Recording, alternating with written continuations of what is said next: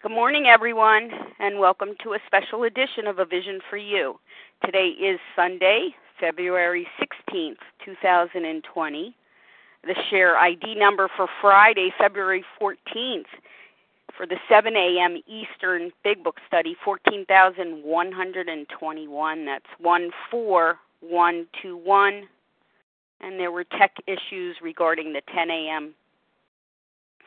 This morning, A Vision for You presents Chapter 11, Creating the Fellowship You Crave. Chapter 11, A Vision for You, is a summary of the Big Book, the program of Alcoholics Anonymous. It provides an overview of Bill Wilson's initial meeting with Dr. Bob and Dr. Bob's own release from the merciless obsession. Chapter 11 summarizes the growth of the fellowship at the time of 1939 and AA's earliest days in Akron. A Vision for You is an amazing piece of writing that provides hope and guidance for alcoholics. And of course, we apply it to our illness of compulsive overeating. Like the rest of the Big Book, it is full of experience, strength, and hope, emphasizing the need of a spiritual awakening to transform one's life. It teaches us that in order to ensure our recovery, we find it absolutely necessary to find others who are suffering as we once were. This allows us to let them know that we understand their misery, yet we have found a solution. We can now share our experience, strength, and hope, and be a demonstration of God's power living and flowing through us. Joining us today to bring to life Chapter 11 with her presentation, Creating the Fellowship You Crave, is Kim G., a recovered compulsive overeater from New Jersey. Kim is a loyal servant of Overeaters Anonymous who is dedicated to teaching and living the program of recovery as outlined in the Big Book, and it's with great and deep appreciation that I welcome Kim G. to the line. Good morning, Kim. Good morning, Leah. Good morning, everyone. Thanks so much for tuning in this morning. My name is Kim G., and I have been recovered since January 2011. So for those of you who don't know me, my top size was a size 24, where I couldn't walk up a flight of stairs without having to stop to catch my breath.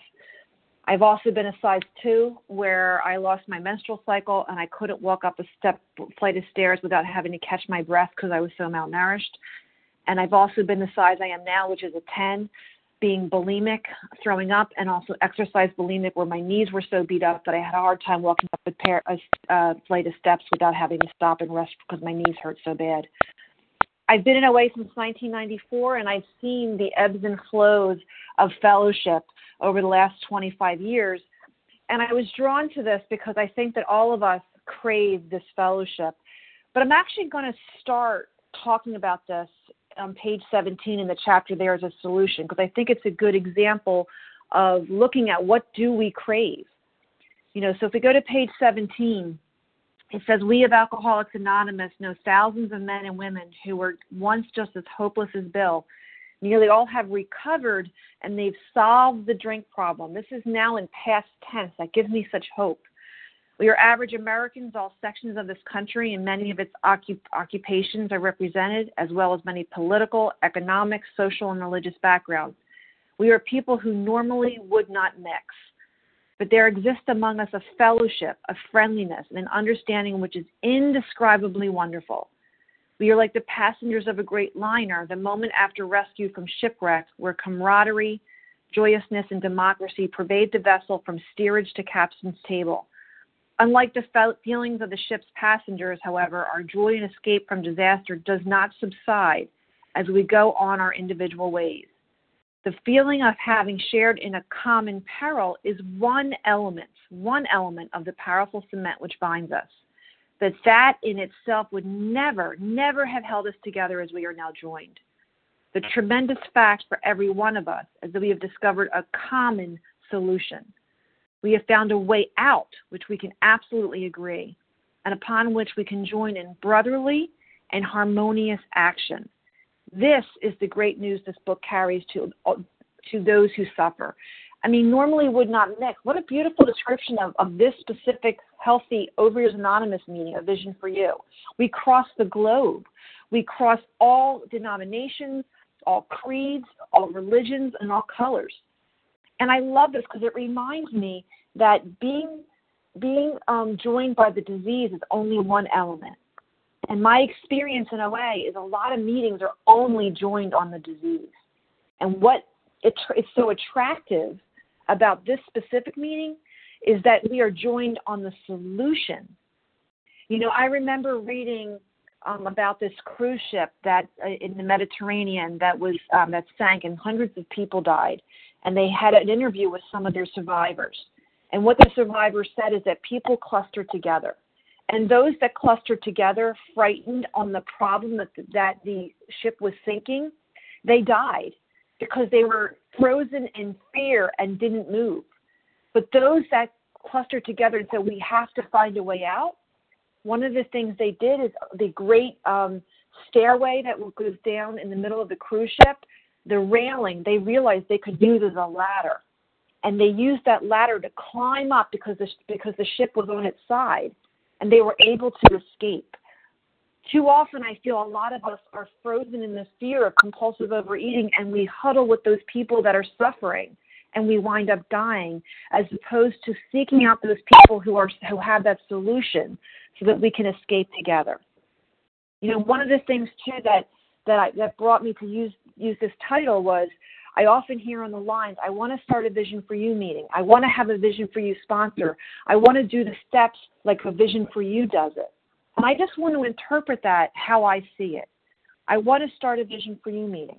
How do I start a healthy meeting of Overeaters Anonymous? I want a Vision for You sponsor. How do I find a recovered sponsor to help me get through these steps? I want to do the Vision for You way of doing the steps. All that means is I want to do the steps the way that people in AA did it when they first started. So what I want to do is go through this chapter to say, how did this fellowship grow in AA? How did this fellowship that grew out of Bill and Bob and Bill D grow into a fellowship which is now over 200 12-step fellowships?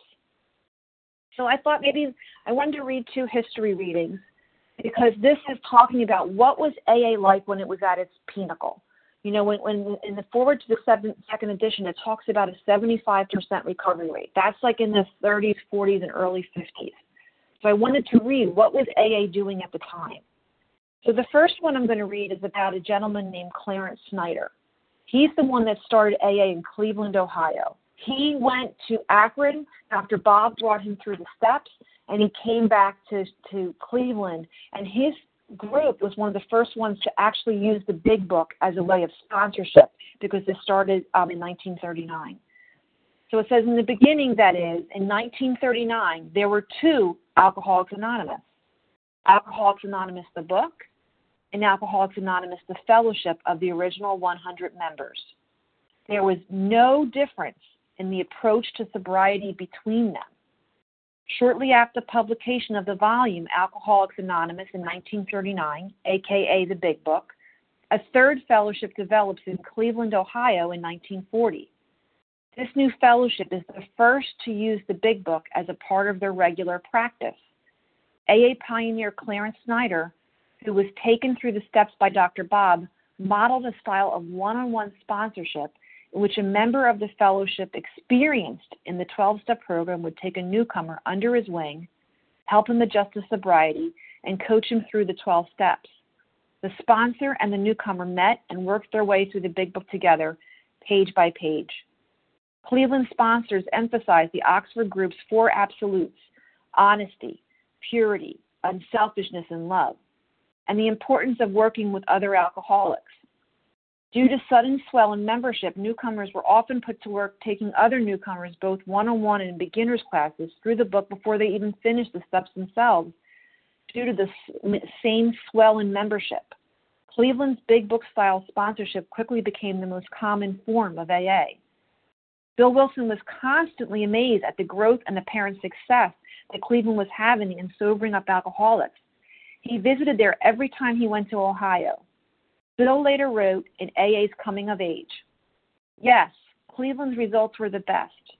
The results were in fact so good that AA's membership elsewhere was so small that many a Clevelandier really thought AA's membership had started there in the first place. The Cleveland pioneers had proved three essential things: the value of personal sponsorship, the worth of AA's big book in indoctrinating newcomers, and finally, the tremendous fact that AA, when the word really got around, could soundly grow in great size. Clarence believed the difference between AA and Midwest OA was the approach to sobriety. In Ohio, the approach was trust God, clean house, help others. Clarence felt the approach in New York was don't drink, go to meetings. Emphasis on spirituality is what made Ohio AA so successful, according to Clarence. He noticed that New York AA had but a few members who were maintaining any sort of abstinence from alcohol, and that most Ohio members had achieved what was to become permanent sobriety and had numerous strong AA meetings and evidence. Moreover, Clarence thought that if the primary purpose of AA were only to stop drinking, and in order to maintain that abstinence only go to meetings, AA was doomed to failure. Clarence remembered Dr. Bob once saying, "There is an easy way and a hard way to recover from alcoholism. The hard way is just going to meetings." So to me, that really emphasizes what are meetings supposed to do? We're supposed to be following this message, this 12-step program. I have to tell you, my experience often was if you didn't hear the 12 steps read, many meetings I attended could be seen as junior therapy. I think about it this way. If I was going to a meeting in order to learn about parenting, and the first person shared about what a hard day they had at work, and the second person shared about the tensions in their marriage, and the third person talked about the in-laws coming over for the next weekend and they didn't know how to handle it, I might raise my hand and say, why are we talking about these things? I came here because of parenting. And they might say, well, yeah, but my marriage affects my parenting, my in-laws affect my parenting, my work affects my parenting, which is probably true. But if I'm going to a parenting meeting, I want to hear about parenting. If I'm attending a 12-step meeting, I want to hear how do I work on these 12 steps. So the second reading I want to do before we start the chapter is, this is what the 1940 AA preamble is.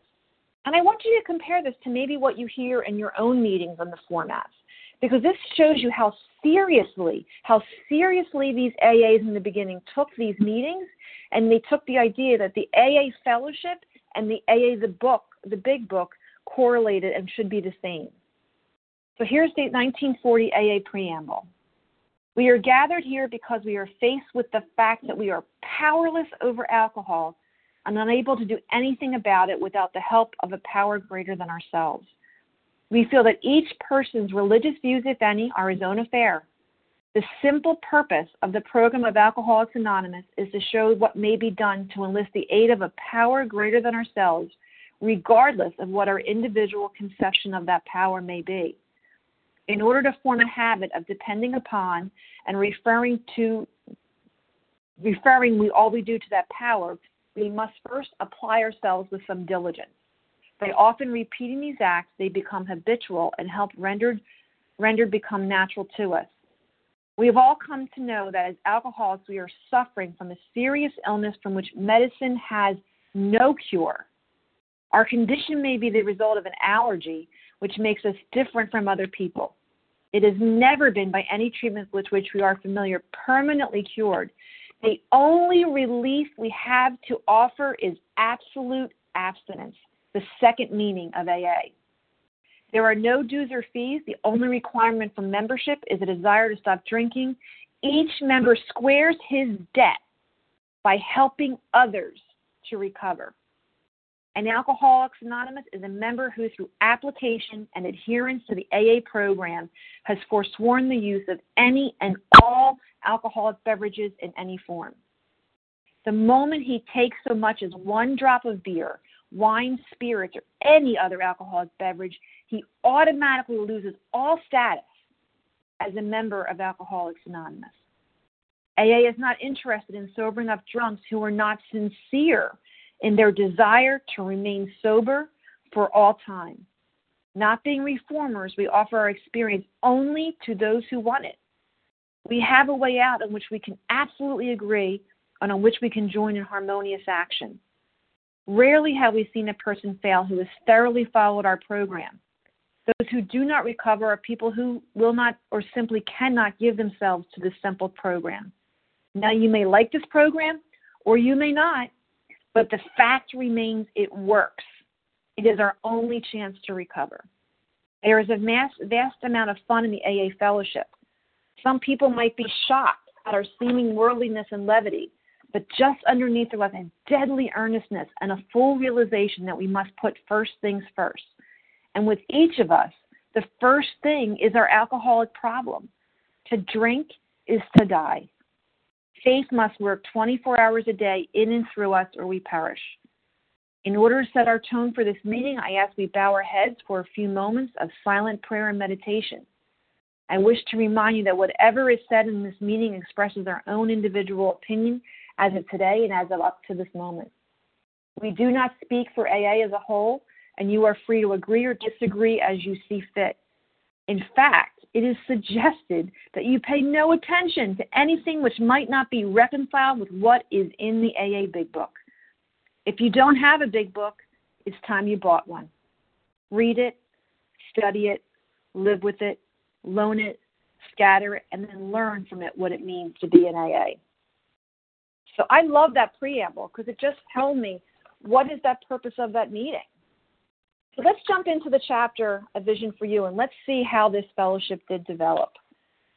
So on page 151 is the introduction. It's trying to let us know why we're different. It's saying there, for most normal folks, drinking means conviviality, companionship, and colorful imagination. It means release from care, boredom, or worry. It's joyous intimacy with friends and the feeling of life is good. But that's not true for us. You know, it's a heartbreaking obsession. We have one more attempt and one more failure, and we become subjects of King Alcohol. Some of us sought out sordid places, hoping to find understanding, companionship, and approval. Now, I don't think this is what Bill meant. I mean, I'm sure it isn't. But this is what I think of. Some of us sought out sordid places, hopes to find understanding, companionship, and approval. To me, we have a lot of sick meetings in OA. There's a lot of sick meetings in AA. People who are in relapse often hide in those meetings. You know, I say to myself, I always seeked out the fellowship I crave. Sometimes I crave just being okay, being in relapse. So I would go to meetings that wouldn't challenge me, that would tell me that they love me till I love myself, to not wait, just stay around till the miracle happens. And I stayed in that. There were other times I craved a food plan, and I would only hang out with people that ate exactly like me. There were times that I craved just doing the tools, and I would seek out meetings that just did the tools. So the question that I want you to ask as we go through this chapter is, what are you craving? Because today what I crave is a spiritual awakening as the result of the steps. I no longer crave relief from the allergy. I crave freedom from the mental twist, which means that I do not partake in the allergy. So it warns us here at the bottom of that page. Now and then a serious drinker, being dry at the moment, so we're on our diet. I don't miss it at all. Feel better, work better, having a better time. As ex-problem drinkers, we smile at such a sally. We know that our friend is like a boy whistling in the dark, keeping up his spirits. He fools himself inwardly. He would give anything to have a half a dozen drinks and get away with them. He will presently try the old game again, for he isn't happy about his sobriety. He cannot picture life without alcohol. Someday he will be unable to imagine life either with alcohol or without it. Then he will know loneliness such as we do. It will be at the jumping off place. He will wish for the end. So to me, he cannot picture life without alcohol. He cannot happy about his sobriety. That's letting me know my real problem. My real problem isn't the food. My real problem is being sober sucks. Abstinence sucks. When I hear now in meetings, abstinence makes me feel better. Nothing tastes as good as abstinence feels. If that's your truth, you're probably not a compulsive overeater, because abstinence does make me feel better. It makes me feel anger better. It makes me feel depression better. It makes me feel anxiety better. I'm crawling out of my skin because I'm so restless, irritable, discontent, and I need relief. So I go to the food. And if I don't know if you've been at meetings like this, but I've been at meetings where someone to the right of me is sharing how they've been abstinent for 10 years and 4 months and 5 days and 15 minutes. And you can feel the anxiety because all they're doing is dieting. Their program is don't drink and go to meetings. Don't drink and go to meetings. They're so angry. And then on the other side of me might be someone that has been abstinent for 6 months. And they've been through the steps, and they're talking about this amazing amends that they did and how they have 2 people that they're working with, and they took their first 5th step, and they're light and they're airy. Why? Because they have done the 12 steps. But when we get to this point where we can't move either way, that to me is hitting our bottom. I think we think a bottom is how much weight we have to lose or the consequences of our action. To me, the bottom is that jumping off place is when I realize I can't live with the food and live without it. I'm going to tell you that point for me. And that was, and I did not know this till after I recovered. I look back on it and I realize now. 9 years ago, I broke my ankle. I had flipped my foot. It actually was facing 180 degrees the wrong way, broke bones, teared every muscle and tendon, was bedbound for like 8 weeks or so. And the only way I was comfortable was to put my leg on top of 5 pillows. And I'm laying in bed, and I'm thinking to myself, I have to go to the bathroom. I'm just peeing in bed. I can't get up. It's just too much. I can't. I'm just going to pee in the bed. But 5 minutes later, I thought to myself, I really want some pasta. And what I did is I got up out of bed, and I had to use a walker because I couldn't even walk on crutches. And I got in my walker, and I walked past my bathroom to get into the kitchen so that I could boil enough pasta for a family of 10. And I let my foot dangle, which was the most painful. And in the interim, I did go to the bathroom. I took that huge vat of spaghetti, a whole jar of spaghetti sauce, put it in Tupperware so I could take it on my walker, and went back to my couch and was sweating and in incredible pain. And I remember thinking, my God, I'll do anything for food that I will not do for anything else. And it was soon after that I got abstinent and I became recovered.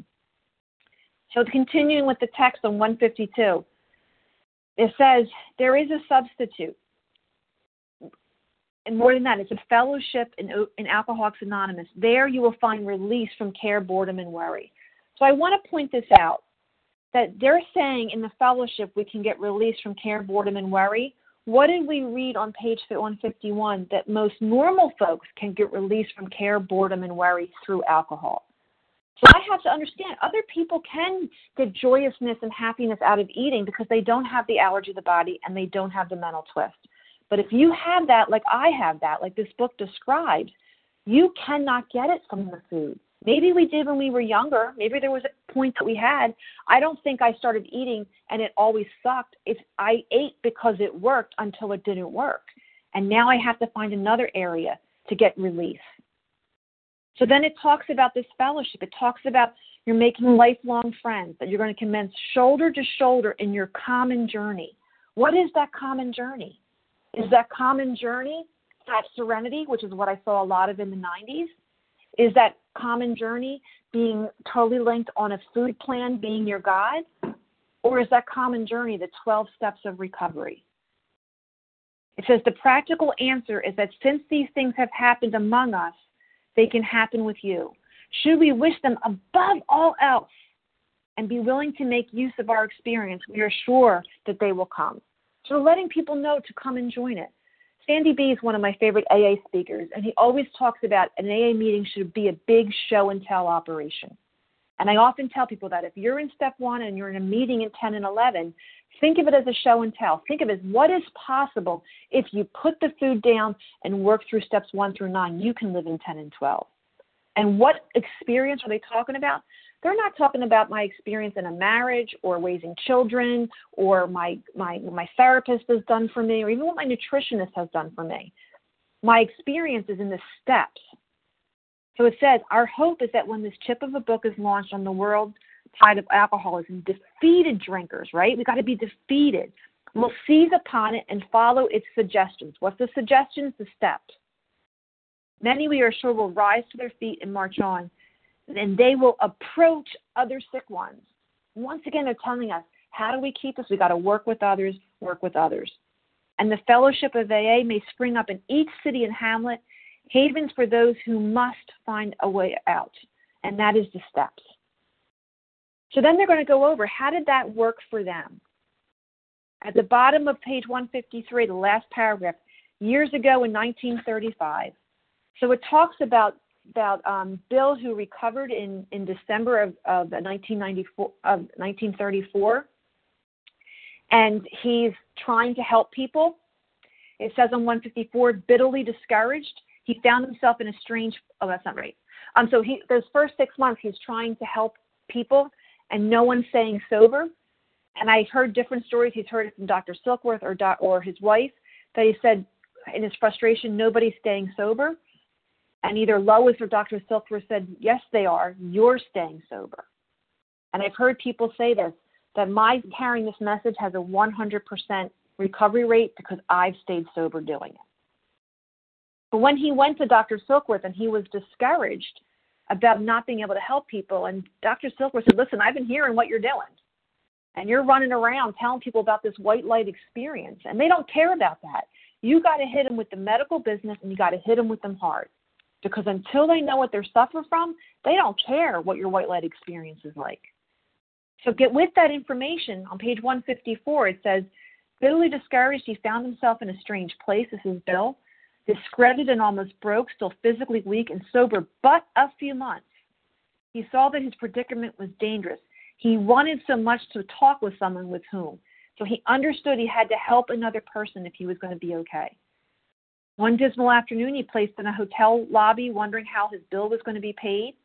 He saw an attractive bar. He thought there he can find companionship and release. So we talk about, in the doctor's opinion, men and women drink essentially because they like the effect produced by alcohol. I still need an effect as a recovered woman. Bill is sitting there. He's recovered. He needs companionship release. He's looking for an effect. And what he realizes is if he doesn't get an effect from helping somebody, he's going to seek out an effect in that bar. And he hears in his own head, it says here, after all, had he not been sober for 6 months now, perhaps he could handle, say, 3 drinks, no more. Fear gripped him. He was on thin ice. Again, it was that old, insidious insanity of the first drink. So he understands what thin ice he's on. And he starts to make phone calls. And at the top of 55, his call to a clergyman led him presently to a certain resident of the town who, though formerly able and respected, was then nearly at the nadir of alcoholic despair. He had a desperate desire to stop, but saw no way out, for he had earnestly tried many avenues of escape. So now they're talking about him going to Dr. Bob. Now, what I found fascinating was when Bill went to him, he talked to him about disease. And when Bob agreed to see him for 15 minutes, and he wound up staying there for 5 hours. And once he ground into Bob the medical condition, the allergy of the body, the mental twist, and he said, well, how did you escape? And he told him about the Oxford group, and Dr. Bob was discouraged because Bob had been doing the Oxford group for years. But it wasn't until he understood what he suffered from that he was willing to submit to the Oxford group. So that's why it's so essential. I think sometimes when we talk to newcomers, we talk about inventory, we talk about their character defects, we talk about amends. Why would they care unless they know that they're dying? So it says here, when our friend related his experience, the man agreed that no amount of willpower he could muster could stop his drinking for long. A spiritual experience he conceded was absolutely necessary, but the price seemed way too high upon the basis suggested.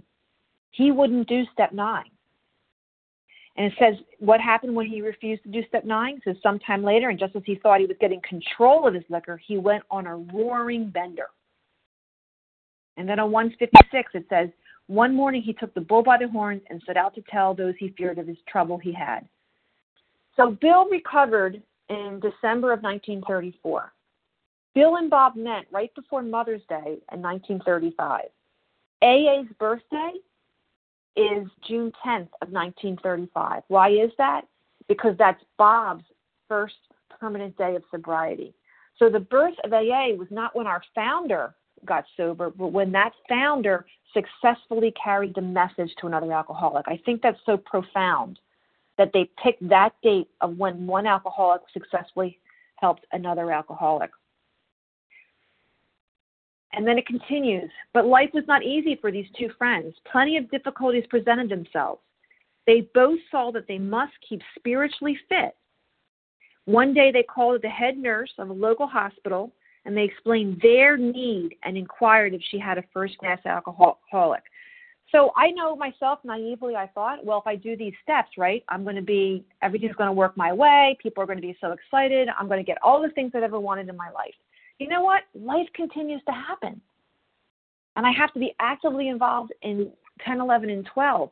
But I love how they say when they looked for another, it was their need. They understood that working with others was what they needed. And they were told by this hospital that they approached, they have a corker, all right. He is a prospect, but his description was not too promising. And they said, put him in a private room, we'll be down. And it says 2 days later. So what does that tell me again? That he had to be sober to hear the message. We have to be abstinent to work these steps. And they approached Bob D. or Bill D. Hopeless. The last 3 times I got drunk on the way home from here. I'm afraid to go out the door. I can't understand. For an hour, the two friends told him about their drinking experiences. Over and over, he would say, that's me, I drink a lot. I drink like that. In the Working with Others chapters, it talks about giving them a sketch of our drinking. And just like I talked about the parenting meeting, I feel too often in meetings, what we talk about is our lives. You know, I often give the description. I am 53 as of a couple days ago, a 53-year-old woman. I've never been married. I don't have children. I have a master's in accountancy with a minor in fraud and forensic accounting. I went through 12 years of Catholic school. How many of you can relate to me? But if I tell you about my eating, if I tell you about the fact that I've picked up hundreds of times saying I'm just going to have one, if I talk about the torture of not eating, if I talk about the fact that all my memories of my family have to do with the food and not the people, if I tell you about the horror and humiliation of my pants splitting open when I'm working at a 7-Eleven because I kept gaining weight, I didn't know what to do, I'm sure now a lot of people can relate in. So that we're here to relate our drinking experience, not our life experience. It says he even knows, even with all that information, there was much talk about the mental state preceding the first drink. And his response is, I know more than ever I cannot stop. But they come back to visit him. On the third day, the lawyer gave his life to the care and direction of God and his Creator, and he said he was perfectly willing to do anything necessary.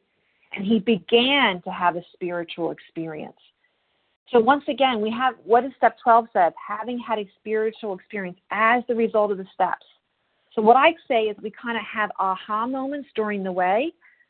So we might feel relief in step 3, relief in step 5, but we're beginning to have a spiritual experience. I need to go through the process. So it says again on 158, that was June 1935. He never drank again. He has helped many men recover. So you see, there were 3 alcoholics in this town who they felt they had to give to others what they had been found or sunk. After several failures to find others, a 4th turned up. One of my mentors in Philadelphia, AA, this guy Chris B., there was someone in a meeting that asked that he was so discouraged because he's working with all these guys and nobody's getting through the process. He can't even get anybody up to step 4, and he's so discouraged. And he said, listen, he goes, I'm a big baseball fan. And the fact is, if you have a batting average of .330, which means you're hitting the ball 1 out of 3 times, you can get in the Baseball Hall of Fame. And he said, if I get 1 or 2 out of 10 guys through these steps, I'm in the AA Hall of Fame. And that's the reality, not in just in AA, but in OA. But what happens is every time I carry this message, I get stronger in my own recovery. You know, I am one of those big book nerds that if you mention something, I can probably tell you what page it is on. But it's not because I studied the book. It's because I've taken so many people through the book. I loved going through the book as a student, but I learned the book being a teacher. And then it says on page 159, as they approached yet another person, the way you fellows put the spiritual stuff, it makes sense. I'm ready for business. And that's who they focused on. They didn't focus on the people that didn't mean business, that just wanted some temporary relief, that really wanted nothing to do with it, but they wanted, we feel compassion for people. But it's like, no, those who meant business. What does a business mean? Are you willing to put the food down, and are you willing to do the work? It continues. They knew they must help other alcoholics if they would remain sober, and the motive became secondary. It has transcended the happiness they found in giving themselves to others. A year and 6 months later, they had 3 succeeded into 7. So after 18 months, it's only 7 of them. So just to think of all that work we do, all that work they're doing, but they're growing, constantly thinking of how they might present their new discovery to some newcomer. We talked earlier about, I think sometimes people idolize this specific meaning and vision for you. But I just want to give this description, because what I feel is the electricity in this meeting is recovery. It's not the format. It's not even the personalities. Because I'm sure, I don't know about you all, but in my whole office of people, there's people I don't like. There's people in my family I don't like. We're not going to like everybody on A Vision for You or identify in with every personality. But what is electric is the recovery in there. And the more diverse we are, the more people we can help. So on page 160, I think this is a beautiful description of a healthy meeting. And sometimes I have to tell you, and I'm going to tell you about my process and my home group, but this is what I feel my meeting, my home group describes. What time is it? My home group just started 6 minutes ago. It says, many a man, yet days from his hospital experience, has stepped over the threshold of that home into freedom. Many an alcoholic who entered there came away with an answer. He succumbed to that gay crowd inside who laughed at their own misfortunes and understood his. Impressed by those who visited him at the hospital, he capitulated entirely when later in an upper room of this house he heard the story of some man whose experience closely tallied with his own. The expression on the faces of these women, that indefinably something in their eyes, of the men, the stimulating and electric atmosphere of this place conspired to let him know that here was haven at last.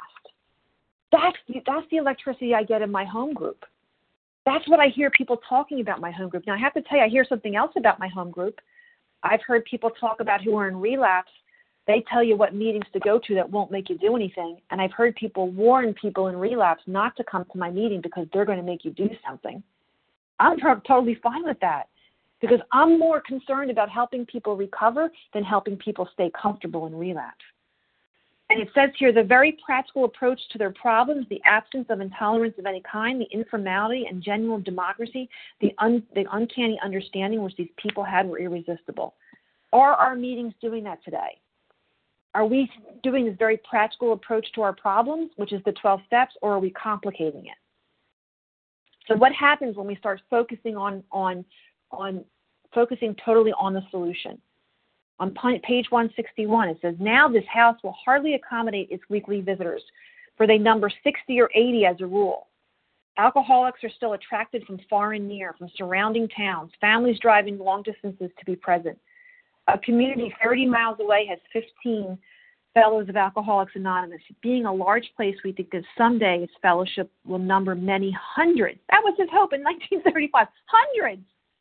What would Bill think of today? What would he think about that there's over 200 12-step fellowships? What would Bill think of a meeting like A Vision for You that wraps the globe with a member list that's over 6,000? What would he think of that? I don't think it was even part of his idea. It says, again, that next paragraph on 161, no one is too discredited or sunk too low to be welcomed cordially, if he means business. If that person is willing to do the work, in other words. Social distinctions, petty rivalries, and jealousies, they are laughed out of countenance. Being wrecked on the same vessel, being restored and united under one God, with hearts and minds attuned to the welfare of others, the things which matter so much to some people no longer signify much to them. I'm going to talk about my own experience, but I want to intercede for a minute here. When I recovered 9 years ago in my area, I'm in an area that's densely populated with meetings, but they were mostly disease meetings. I was scared to go back to those meetings after I was on disability and listening to a phone meeting. And what I said was I needed to go to AA. And I have to tell you, sometimes I think we idolize AA. In my county, in New Jersey, there's 250 meetings, and they had a drop-down menu. And I put Big Book, and there were only 5 out of 250. And the first meeting I went to, in all honesty, is like any other meeting. It was like my home group. They read the Big Book for 20 minutes, and then everybody shares on everything but what was read. They talked about their PO officers as opposed to us talking about our kids. That was the only difference.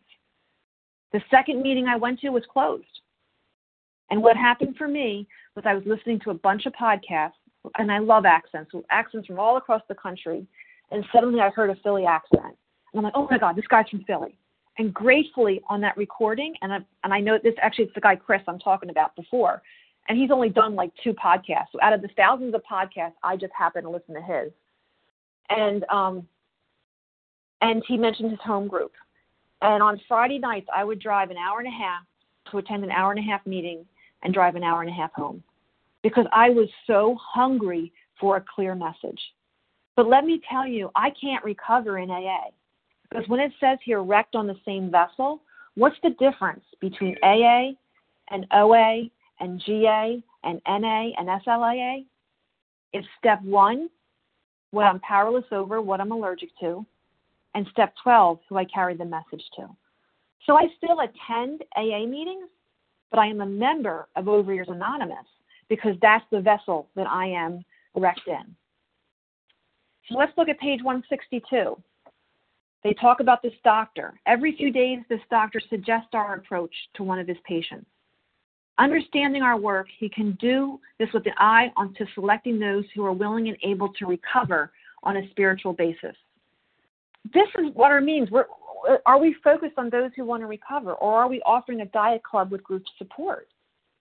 You know, I actually got an opportunity I've never had before to speak to a group of people yesterday who just got out of rehab. I've never done that before. And the person who asked me to do it said, well, she doesn't know how large the group's going to be. And I said to her, if 1 or 2 people there hear a message of depth and weight, that's all I care about. That's what I'm looking for. I'm not looking for the people who are saying, I don't want to pay for Jenny Craig, so I'll go to this OA meeting. I'm not looking for the people who are moderate and hard eaters that maybe can just do the tools and be okay. My eye is put on those who need this message and who are willing to do this message. On 162 again, someday we hope that every alcoholic who journeys will find a fellowship of AA, Alcoholics Anonymous, at its destination. Once again, what a wonderful gift a Vision for You gives. You know, I often hear 2 different extremes. People who listen to this meeting that have no meetings in their area, and people who listen to this meeting have a lot of meetings in their area, but none of them are focused on the solution, which was my case. So it says, thus we grow, and so can you, though you may be but one man with this book in his hand. We believe and hope it contains all you need to begin. So is this book, is the steps the focus of the meeting? Are we working with others? Is my practical experience that I'm sharing in my shares, is it about the steps or is it about my life? It continues, I'm jittery alone. I couldn't do that. But you can. You forgot that you just tapped a source of power much greater than yourself. To duplicate with such backing what we have accomplished is only a matter of willingness, patience, and labor. This is what I think people are asking for. They want to duplicate a Vision for You, this phone meeting in their area. And I understand that, man. This is an electric meeting. But how do we duplicate it? We duplicate it by recovering ourselves, helping another person, getting that person recovered, and we want to duplicate this process. Whenever someone gives me something and I'm like, where is that in the book? Because I don't want to, my program for many years in OA was basically slogans and people's opinions. And when I recovered was when I started doing the actual directions in the book. It says here, again, the doctor proved to be able to exceedingly anxious to adopt any workable method of handling the situation. So that's what the doctors are looking for, a workable method. Once again, my opinion, but I don't think a lot, we have a doctor that just contacted me, because I'm a contact for my home group, who wants to attend some OA meetings. And I'm embarrassed to say that I was a little bit nervous about what meetings she would attend, because what ideas she would get of Overeaters Anonymous. I've said this example a few times, but I was working with someone who was recovered in NA and AA, came to OA dying. And her first meeting she went to, the woman leading the meeting was morbidly obese, said she'd been in OA for 20 years and had 2 weeks of abstinence, and everybody was clapping.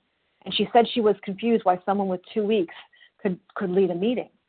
And after the meeting, I guess she must have said something, because after the meeting, the woman came up to her and gave her a hug and said, "Oh, honey, this is OA. Sometimes the best we can do is get 2 weeks." I mean, what kind of message is that carrying in our meetings? On the bottom of 163 again, some of them may sink and perhaps never get up. And if our experience is criterion, more than half of those approached will become fellows of Alcoholics Anonymous. So the question is, are we approaching? And this is my humble opinion again, but I think we focus too much on the newcomer coming in the room to the detriment of the people who've been around for decades that are continuing to suffer. And that was my experience. 17 years in and out of OA, suffering, and everyone was focused on that newcomer in the room. Top of 164, there will be no stopping until everyone in this town has had its opportunity to recover, if he can and will. Still, you may say, I will not have the benefit of contact with you who write this book. We cannot be sure. God will determine that. So you must remember that your real reliance is always upon him. He will show you how to create the fellowship you crave. You know, this to me is also the warning of not to get attached to personalities. You know, personally, my big mentors, everyone talks about Joe and Charlie, but mine were Bob D. and Scott L. I mean, me and my friends listened to their CDs over and over again. And I was so attached to that personality. And I have to tell you, it was very wonderful because I got to meet Bob D. in Philadelphia. And I went up to him, worshiping him. And when I talked to him, he was the biggest gossip. I was so, offended by some of the stuff he was saying to me. But I thought to myself, thank you, God, because it's not about Bob. Bob is a wonderful speaker. He speaks in analogies, which is how it works for me. But I started to worship Bob versus the message that he was bringing. And it got me back to the understanding that the fellowship will support us, but it's the steps that are going to change us. So I need to focus on what the solution is versus who's saying the solution. And then that part of 164, which we read at the end of all of our meetings. Our book is meant to be suggestive only, right? It says the answers will come if our own house is in order, but obviously you cannot transmit something you haven't got. This is why meetings need to start from a recovery. I know in my area, and this is when I hear people starting Vision for You meeting, they're starting a meeting on the hope of recovery. They don't have recovery themselves. I know in my area a lot of times, and I feel like I'm trashing my area because I think it's pretty stereotypical, is that, well, if I have to drive a half hour, I want to start a meeting that's 15 minutes away from me, as opposed to I'm in recovery and I want to carry this message. I just want to make it more convenient. So as we finish up the chapter, I'm just going to tell you what my experience was. So I'm in the midst of a 5-year relapse. I break my ankle, and I, am bedbound. And I get a phone call from a woman that I've known for over 20 years.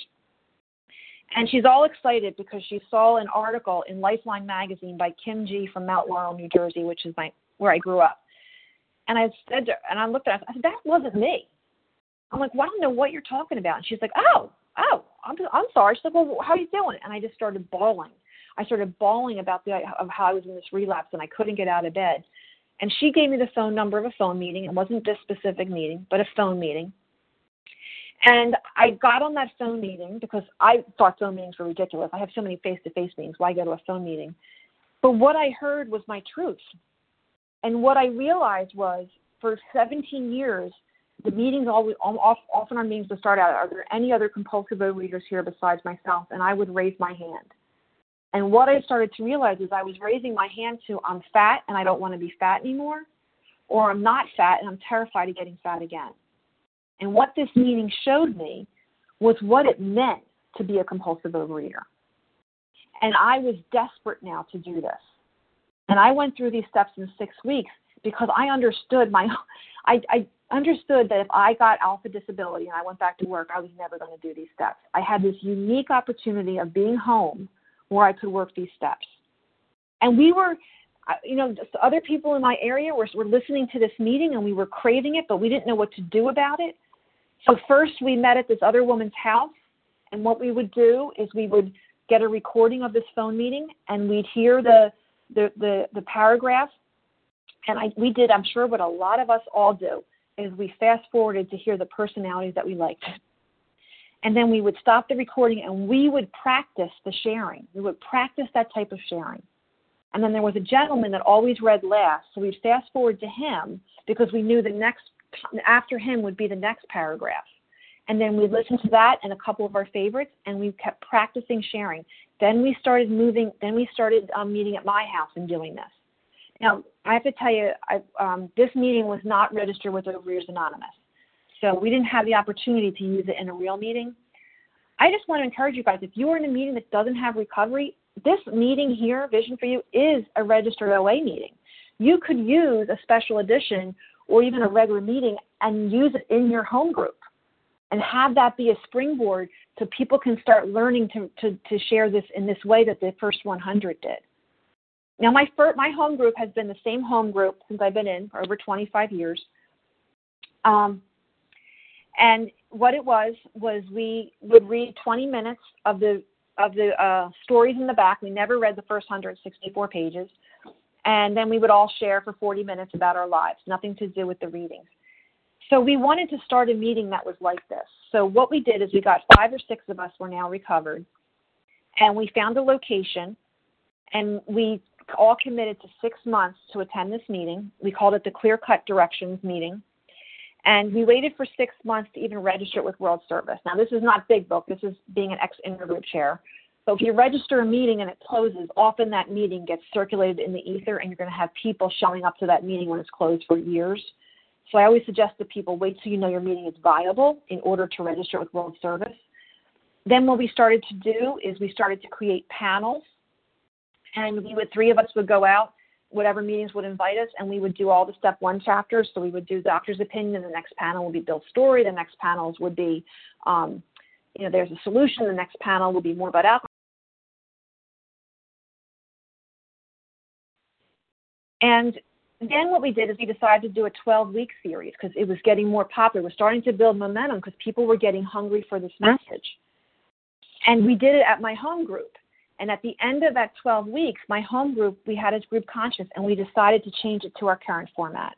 We took a format from Philadelphia that did a Big Book breakdown meeting, and we have a page-by-page Big Book study. And then 2 years ago, because we started having these step 1 meetings where we have 2 recovered people come in the first Sunday of every month and talk about the first 4 chapters, we started our own podcast. Now, this is a little podcast from a little meeting in New Jersey, and we've had, I think, 40-something thousand downloads in 2 years. And we only have 24 episodes, but it just shows how hungry people are doing that. So just to kind of wrap this up, I want to say that this wonderful, wonderful meeting, A Vision for You, is not magical. The electricity you're hearing is the recovery. The excitement you're hearing is people doing the work. And I worry when people here in relapse are starting meetings. But I want you to know, what is the fellowship you crave? I tell you, what I crave today is I have my hand in front of me for those mentors that are ahead of me in this program. I have a hand behind me to help distill suffering. And I have sisters, spiritual sisters, I call, that are walking with me shoulder to shoulder. And if I do that, I am creating the fellowship around me that craves this. And as long as I actively stay engaged in 10, 11, and 12, I know I am experiencing permanent recovery today. And I also feel that OA will continue to grow and expand as long as we are focused on the solution versus just focused on the problem. And thanks, everyone, for listening. And thank you, Kim, for your fascinating and comprehensive presentation of Chapter 11. Thank you very much for your generous service. Today's share ID number 14,127. That's 14127. Kim's contact information will be given at the conclusion of the recording, so please stay tuned for that. We will now transition to a question and answer segment. You can pose a question, questions only, please, to Kim by pressing *1 to unmute. I need your name, including the first letter of your last name. Abby S. Abby. Jason K. Jason K.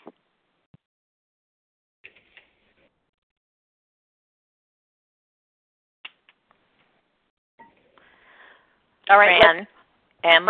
Fran M. Okay. Let's get started Sandy with W. And Sandy W. Sorry, Leah. No problem. Great. Darlene H.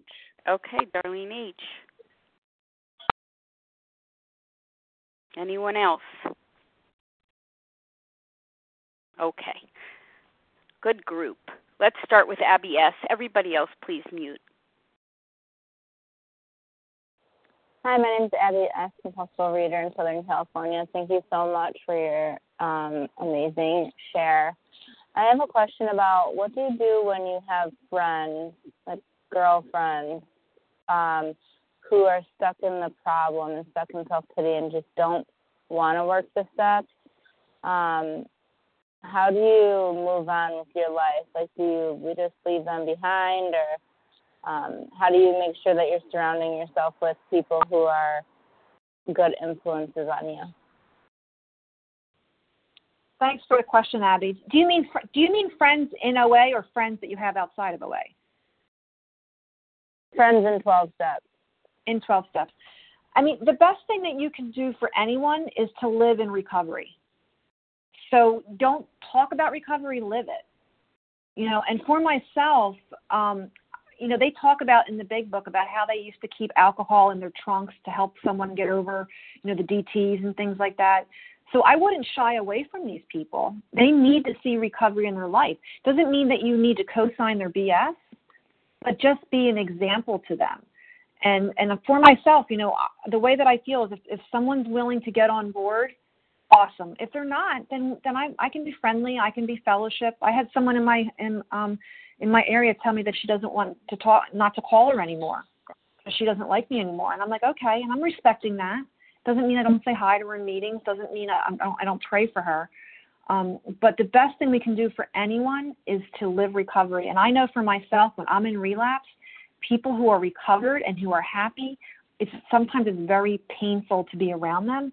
So they might find it painful to be around you. But my suggestion to you is just to live happy, joyous, and free. And that is what's going to attract them, not what you say. Thanks, Abby, for the question. Jason K., your turn.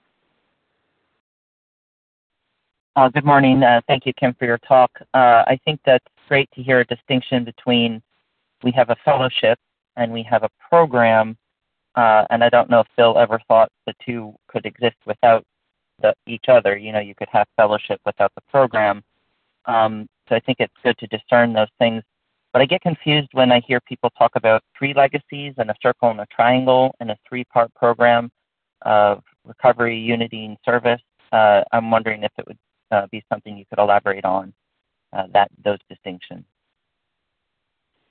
Jason, I'm going to be humble enough to tell you I really don't know how to answer that. I know about the circle and the triangle, and I've heard the wording, but I really don't know enough to actually kind of expand on that. I'm sorry. Okay, we'll have to ask one of our other historians in the group at some point. Good deal. Okay. Thank you, Jason. Fran M., your turn. *1 to unmute, Fran.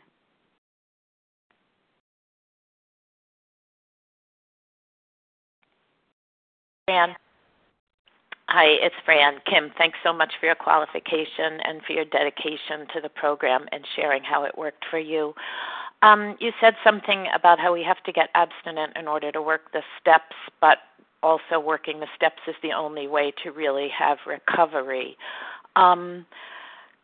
I think if those of us who have a different experience, that abstinence first, then you don't eat no matter what, and no matter what you don't eat, has worked for us, and we've become abstinent for many years, and along the way we work the steps. I've heard you say that means that we're not compulsive overeaters. Do you really think there's just one way that works in this program of recovery? I personally is it possible for people to do it a different way and have perfect recovery and live their lives and maintain a healthy weight and not eat compulsively and live life trying to work the steps? Because I think it's pretty impossible to work the steps we work the steps every day, but as you so wisely said, they don't give us everything we want, but they give us a method for how to live. I believe that I'm in a 12-step program that's based on the Big Book of Alcoholics Anonymous. So the book tells me that I have to get abstinent, and I'm not going to stay abstinent unless I do the steps. Dr. Silkworth talks about different types of alcoholics, but the Big Book is clear that the Big Book is for those people who cannot work this program on a non-spiritual basis. So if somebody's able to stay abstinent and happy working the tools, they don't fit the definition of an alcoholic of the type in this book. Because of the third tradition, yeah, you're absolutely welcome. People who do that, if they're happy, joyous, and free, that's awesome. But I stick close to the book because my concern is for the people who cannot do what you're saying, the people who cannot get abstinent and stay at a normal body size contently without dedicating themselves to this book. You know, sometimes I think to myself, like, when I hear people doing it all these different ways, it's almost like I'm in baseball camp and somebody's playing cricket. And cricket is kind of like baseball, but it's really not. So if I'm dedicated to the 12-step program, I realize that myself, once again, I was disrespecting a 12-step program by working an 8-tool program. And I know that I lived in and out of relapse because I kept trying to do it a different way. I kept going into relapse because people were giving me their experience, which didn't match up with mine because maybe they were able to dabble in the steps. I think of it this way, too. My brother's diabetic, and he's insulin-dependent diabetic. And if he went to a diabetic support group and people who don't need to take insulin, who are diabetics, said to him, hey, Scott, come on. I can just take this pill and I'm able to regulate my diet and exercise and I don't need to take insulin. If we're both diabetic, don't take your insulin. And my brother would die on that message because my brother is a diabetic of the type that is insulin dependent. So my focus is not on the people who can do it differently and maybe don't need this program of recovery. Because remember, Fran, too, our steps are based on the Oxford group. It was not based on addicts. This program will help anyone have a relationship with God. The difference in the AA or NA or GA is if we don't do it, we're going to die. So I'm focused on the people that are the alcoholics of the type described in this book because that's who I am. And if I start trying to emulate people who are not an alcoholic of the type that I am, I will die in this disease. So that's just, I line up with exactly what the Big Book says. And the Big Book says, first you put down the food, and then you work the steps.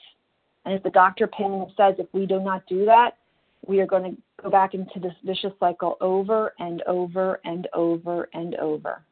And thanks for the question. Thank you, Fran. Thank you. I totally agree. Abstinence first. Hi, my name is Carol. I'm a compulsive overeater. Hi, Carol. Hi. Making Okay. progress for this moment. One moment, please. We're taking questions, and now I'll be inviting Sandy W. to pose a question, please. Okay, I'm sorry. Mm-hmm. Thank you, Leah. Thanks so much for your service. And Kim, thanks again for your powerful message. It's always been so helpful to me. I'm curious to learn where or how I could get a copy of that preamble that you read. And I'd love your humble opinion on if you think it'd be helpful to use that as part of a share at an unhealthy face-to-face meeting. Thanks, Kim. Thanks, Sandy. If you just Google 1940s preamble, AA, there's tons of different PDFs on there. This is not big, but you have to know your audience. because that's a really strong message, and some meetings that are highly invested in disease are going to see that as an attack. Leah, when I had talked to her years ago, I'm going to call you out, Leah, I remember her saying to me that we want to build bridges and not walls, and that's something I've had to work on. I was building a lot of walls the first 5 years because and it wasn't out of malice, it was out of this, I need to get this through to people because I was dying and now I found an answer and you have to have it. And people just would like, screw you, kind of thing. So you have to know if your meeting would be open to it. I would read it, maybe use that language in shares versus saying this is what the 1940s said, but to talk about how serious they were. If you're giving a presentation, but you have to know what your meeting is going to be open to, because you don't want them to shut down. A friend of mine, when we do speaking engagements, what we talk about is we want to disturb the comforted and comfort the disturbed. So that's a really delicate balance. I hope you know what I'm saying. I hope that makes sense. Absolutely. Thank you so much. Thank you, Sandy. Darlene H. Star one. I just want to say that was an excellent talk that you gave. Can you give me that website number? The preamble. Are you Darlene H? No, I'm Cheryl. Okay, hi Cheryl. Carol. Yes, Carol. Carol, please. I'm asking for Darlene H. at this time to pose a question. Thank you. Please. Darlene H. Hi, good morning. Hi, Kim. Darlene H. from Columbus, Georgia. As always, so awesome to hear you, Kim. My question, you shared a lot of history at the beginning of your talk this morning. Can you tell me where I can find that information? Actually, the two things I shared outside the big book were the Clarence Snyder information, and you can Google him, and then the 1940s preamble, which you can Google.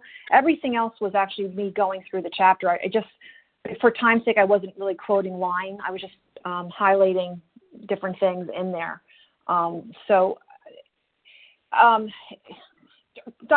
Text me. There's a couple really good websites that have really good AA history, but I don't feel comfortable doing on the line because they're not accredited by AA.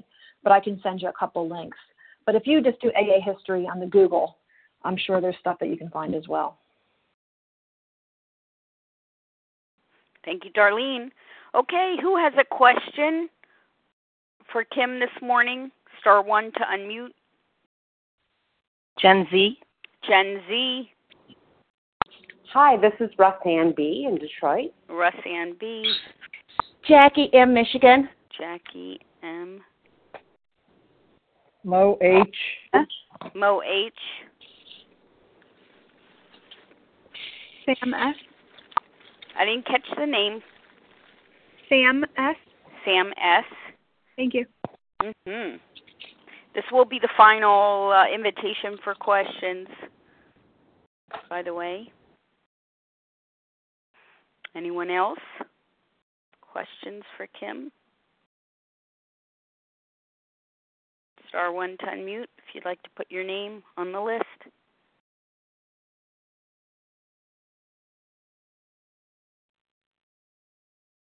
Okay.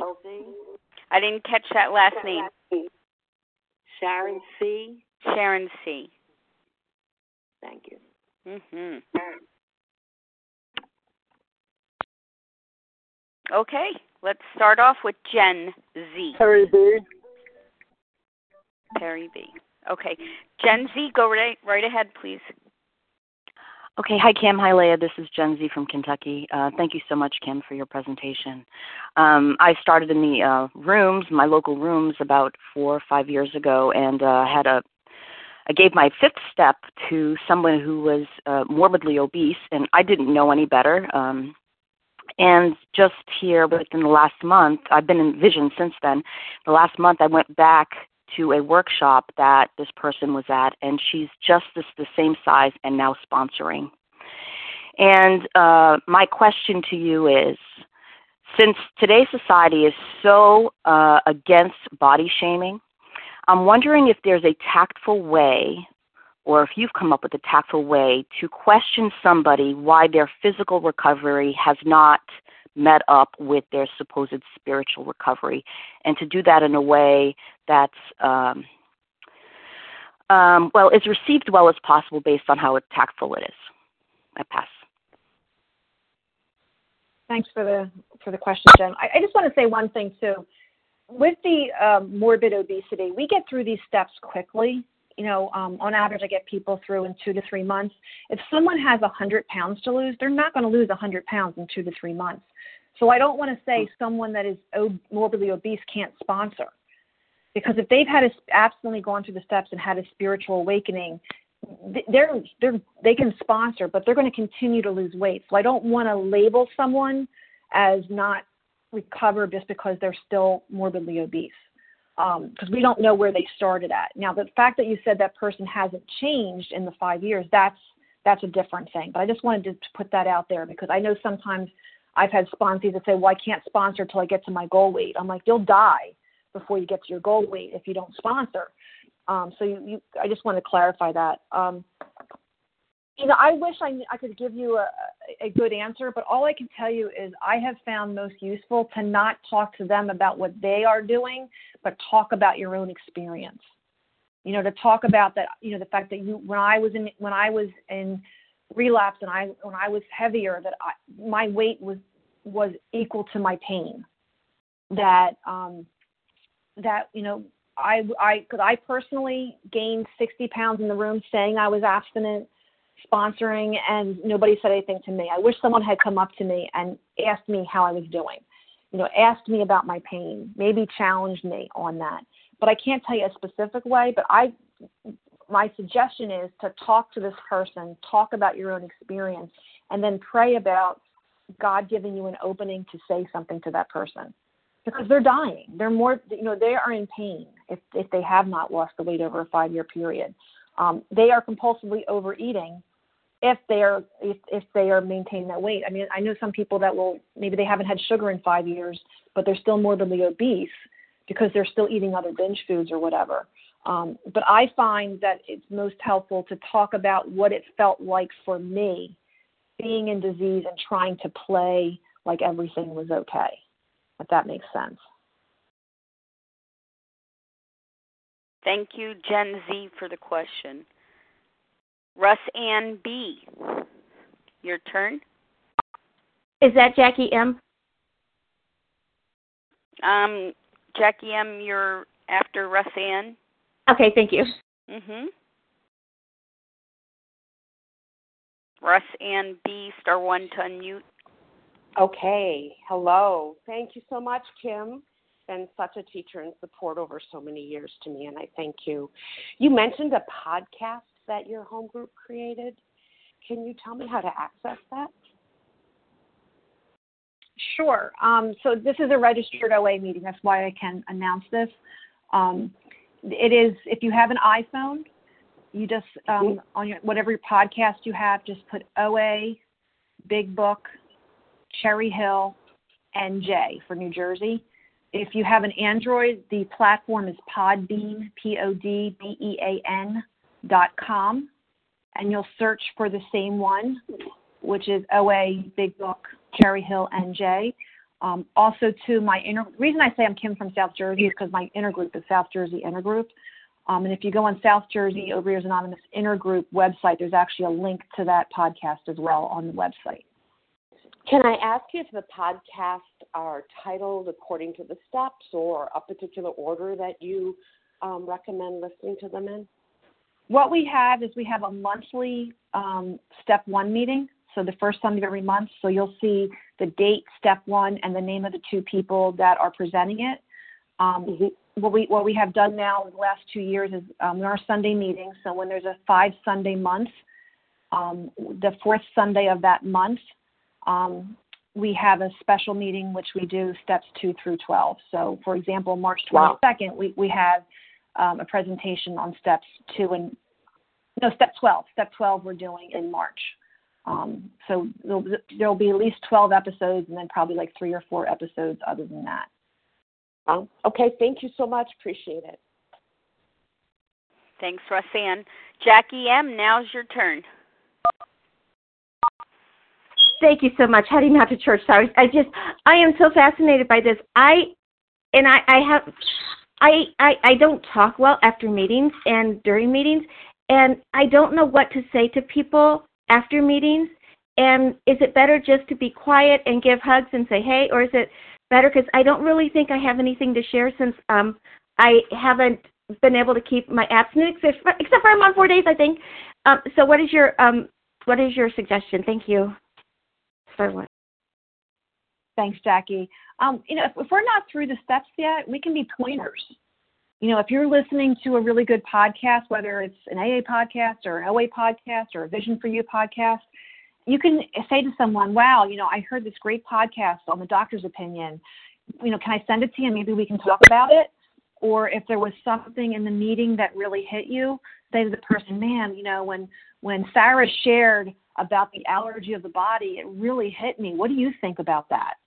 Or, specifically, if you're in the beginning, go up to recovered people. If you heard something in the meeting that disturbed you or you didn't understand, go up to someone after the meeting and say, when Sarah talked about the allergy and she said alcohol in any form, I don't understand what that means. And start a conversation that way. I know for me, even with outreach phone calls, it sounds weird because I know that I do these talks and I speak well, but I suck at small talk. I get very self-conscious with any kind of small talk. So when I was doing my phone calls in the beginning, I found it most comfortable to have a question and ask the person the question and just shut up. Because big book people love to talk about the big book. So all you have to do is call someone and say, I was reading this line in Bill's story about food was my master. What does that mean to you? I have my sponsees call recovered people every day, and one of the common things they do is say, I'm studying more about alcoholism. Can you tell me what your favorite paragraph is? So I find that that's the easiest way if you have difficulty with small talk is to ask questions or reflect back something that means to you. I hope that's not my feedback. I'm sorry, I don't know what that is. Is that the same as when you go to a face-to-face meeting to do the same thing as on the phone then? Yep. Oh. I definitely. I'll just tell you a funny thing because sometimes I think that I worship AA. Now I've been feeling too much on the teacher end and I need more students. So I found out 2 of my AA mentors were having started a Thursday night big book breakdown that's kind of close to my house because usually I have to go into Philly, and so I started attending a few weeks ago, and I got there, and it was just rock star. I just love these 2 people. And there was about 50 people in the meeting, and at the end of the meeting, everybody charged the 2 speakers, and I'm thinking like, man, see how in AA, they're so hungry for it, and they're all trying to I wish OA was like this. And I went up because I wanted to say hi to Amy, and I went up there and I realized they were all getting paper signed because they were all in recovery houses and had to attend meetings. So I was like, oh, here I go, my prejudices. And there was a whole bunch of vans in the back in the parking lot waiting for them to get their stuff signed so they could go back to the recovery house. So it's difficult for everybody. But I would do the same thing. I would just go up to someone if, think about something that was said in the meeting. Also service, Jackie. I don't know about your meetings, but help set up the chairs, help put the chairs back. We have, for our meeting, no absence requirement. We have greeters because we're in a hospital and sometimes it's a side entrance and people have a hard time finding where our meeting is. So we have volunteers greeting people to help them find out where the meeting is. Maybe decide to be a greeter. Come early and welcome people. Get yourself connected. That fellowship you created, you want to get yourself connected to the face-to-face meetings. Thanks, Jackie M. Mo H., you're up. Good morning. Good morning. Thank you, Leah, and thank you so much, Kim. I got so much out of this. My question is simple, and it's probably been asked many, many times before. How do I help support someone in the rooms who continues to relapse? Not month after month, but year after year. Well, the first thing, Mo, is you're not God. So that's one of the things I have to do is I have to quit playing God. I can be an example. I can tell you, I am the daughter of an OA member. My mom came in when I was 10. I didn't come in until I was 27. What my mom did for me is she lived a life of recovery so that when the food beat me into a state of reasonableness, I knew OA was an option. That's all she could do for me. She tried to give me a beginner's meeting when I was 23. She came in my bedroom after college, and I had binge foods underneath the covers, and she was shaking, and she was reading this paper. I didn't know what she was doing at the time, but she was reading me a beginner's meeting because she was scared for me. But there was nothing she could do except live a life of recovery. And the other thing is tell people the truth. Don't tell them it's okay. Don't tell them it's no big deal. Be willing to be on that firing line and say you're scared for them. Say there's a solution. Don't sugarcoat things. Mm-hmm. You know, I mean, the fact is that I'm so grateful to the women in the rooms who were more concerned about saving my life than hurting my feelings. I always talk about, and I'm not just talking about sponsoring. I remember we had this meeting. I was a member of HAL for many years, and we don't have it anymore in New Jersey, but it was pretty strong in the 90s. And I was at a Friday night meeting, 100 people in that meeting, which now that meeting is almost closed 3 times in the last year. So that's why I feel very passionately about this stuff. And I was telling her all the things that I binged on. And she listened to me very quietly. And at the end of it, she looked at me and said, "Did you ever notice all those foods have flour in it?" And honestly, I wanted to slap her. And I don't know who that person is. I don't even know if I still know her. I can't picture her face. All I can feel viscerally is those words. And that is what taught me the allergy, because she didn't shy away from telling me the truth. So when I think of working with others, I think of it as every interaction I have with the still suffering. It doesn't matter whether I take them through the steps or not. You know, if someone comes up to me who's in the food and says it's no big deal, she just had a slip and her sponsor said it's okay, I would be willing to say to that person, you know what? You could die with that message. It's not okay. I know for me, once again, bring it up to you, that I had to take my food as seriously as alcoholics take their alcohol. You know, if they're trying to do the steps while they're eating, let them know that doesn't work. Don't say, well, yeah, people do it different ways. It's okay if she's eating. Let them know that, because I think that we need to let them know the reason the steps aren't working is because you're eating. Because that's not the way the steps were set up. So I would get quiet with your higher power and ask how you can compassionately tell her the truth. Because when we are constantly telling people everything's okay because we don't want to hurt people's feelings, you know, maybe at her funeral they'll tell you how much that she liked you, and I don't want to take that chance.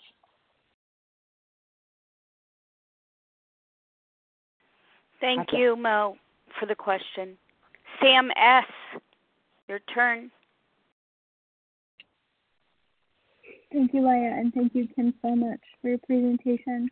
My question today is, how long do you require a brand new sponsee to be abstinent before you start working the steps with them? Thank you. Thanks, Sam. And I want to say this is where the path is very clear in the big book, but we do have different strengths and different personalities, so you're going to hear differences. So I'm just going to tell you what I do. Is I make a doctor's appointment with somebody, and I assume that they're eating, whether they're doing it on purpose or whether they're doing it because they don't understand what their allergy is. I consider it like in Bill's story when Ebby comes to see Bill and Bill is still drinking. So we go through that doctor's opinion. I help them identify what their abstinence is. They tell me their binge foods, and they tell me what they think they're confused about and what they think they can eat safely, and then I drill it down to ingredients. And once I do that, I say, okay, what I'm seeing is this, and this ingredient is your alcohol. Are you willing to put them down 100%? And as long as they're willing to put it down 100%, then I usually make an appointment. I talk to people 3 days a week. So usually when we start, it's 2 to 3 days later. So they have 48 to 72 hours. Now, I know people that require a week, 2 weeks. What I believe is there's a choreography of God that the people who can help each other will be coordinated together. But that is just my my experience. Thank you, Sam, for the question. Sharon C., *1 to unmute. Hello, can you hear me? I do. Okay. Yeah, my question was just answered, the one before this question. So it was completely answered, and thank you so much, Kim. Okay, thank you, Sharon C. Our final question for the morning comes from Perry B. Perry, your turn to pose a question. Thank you, Kim, for your service. This is Perry B. in Florida. So grateful when I hear your voice. You've given me so much courage and so much inspiration over the years. Just for today, I'm going to be abstinent. Yesterday didn't turn out that way, and I did go to a face-to-face meeting, and I was wondering if giving out my card, my business card that has my phone number, to share so that somebody could call me, is that not a correct thing to do? I literally got into an argument with one of the people there. So that showed me, I'm still raging with anger about this disease. Getting abstinent, like I said, as of last night. So for me, over 35 years, yes, I've lost 50 pounds. Yes, I've sponsored. And yes, I love when I can find a big book sponsor that will help me with the doctor's opinion. And I've tried now on several attempts. I'm going to make another attempt because, like Richard Simmons says, never give up, and I'm not going to give up. And he said that at an OA meeting at a convention. And I'm hoping to go to the August convention coming up. So I'm not a quitter. And yes, thank you, Perry. Thank you so much. I believe we got the question, and we'll give Kim an opportunity to respond. I want to ask, Perry, are you talking about giving your business number out, like you're trying to solicit business, or you're just giving out your phone number that happens to be on the business card? No, it's just my cell phone, but she took it that way. And okay. As that way, I got real upset and I started chewing her out, Okay, so first of all, I want to stress that that abstinence is about being done. And I just want to lovingly say to you, Perry, almost every time you share, you talk about the fact that you're abstinent today, but you weren't yesterday. So when you say you're not going to quit, my suggestion is quit. Give up. Give up the food. Give up getting your own way. Give up your way of thinking. Give up your old way of prejudices, because otherwise you're always going to be in the food. That's the reality. And that you need to seek out people that have the solution because you don't have it yet. So in general, giving out your phone number because you're trying to support someone else, what you're supporting is the fact that you're in disease. So my suggestion to you is to get numbers, instead of giving out your numbers, get numbers who are people who are recovered, get numbers of people that will tell you the truth, that won't say it's okay that you picked up yesterday and today is a new day. People who will tell you the truth that abstinence is not a diet plan that you go on and off. Abstinence is that something that you need to put all those foods down if you want to recover.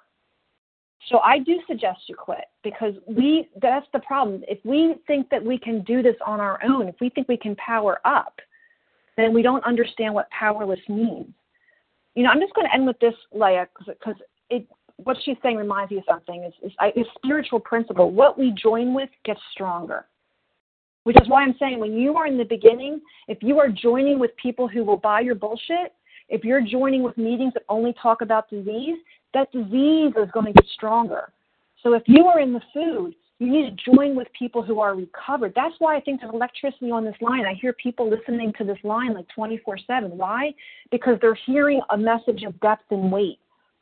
And how we can help is those of us who are recovered to go back in those rooms and share a message of depth and weight. And I'm just going to share how it's different for everybody. I have two friends that had the same problem. They both went to separate meetings in my area that were very disease-based. And they were having a lot of pushback from people because they didn't want to hear recovery. They wanted to hear that they could continue to eat. And they both did 10 steps on it. And each came to a different conclusion. The one person came to the conclusion that she could not be useful there, and she went to another meeting that was more receptive to her meeting, to the message of the recovery.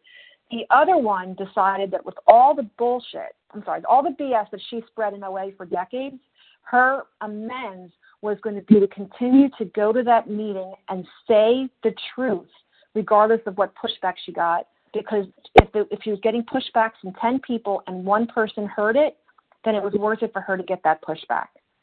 So that, to me, is how we're going to grow. We're going to have to be willing to do that. But for those of you on the line, which is, I'm going to say, is probably 90% of you that are probably in the steps or not even abstinent, what you join with gets stronger. So watch who you're speaking to. If you're talking to people that are telling you it's okay to pick up, it's not a big deal, just get back on track, understand that that will bring you to destruction.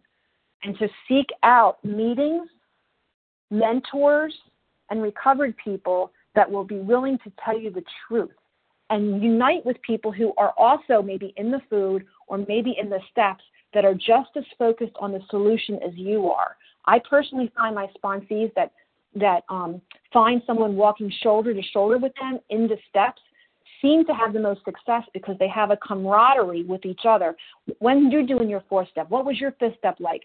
So you're trying to create that fellowship you crave from the moment that you put the moment you're in the rooms to, been having 30 years of abstinence. Is create that fellowship around you that is focused on what is important to you.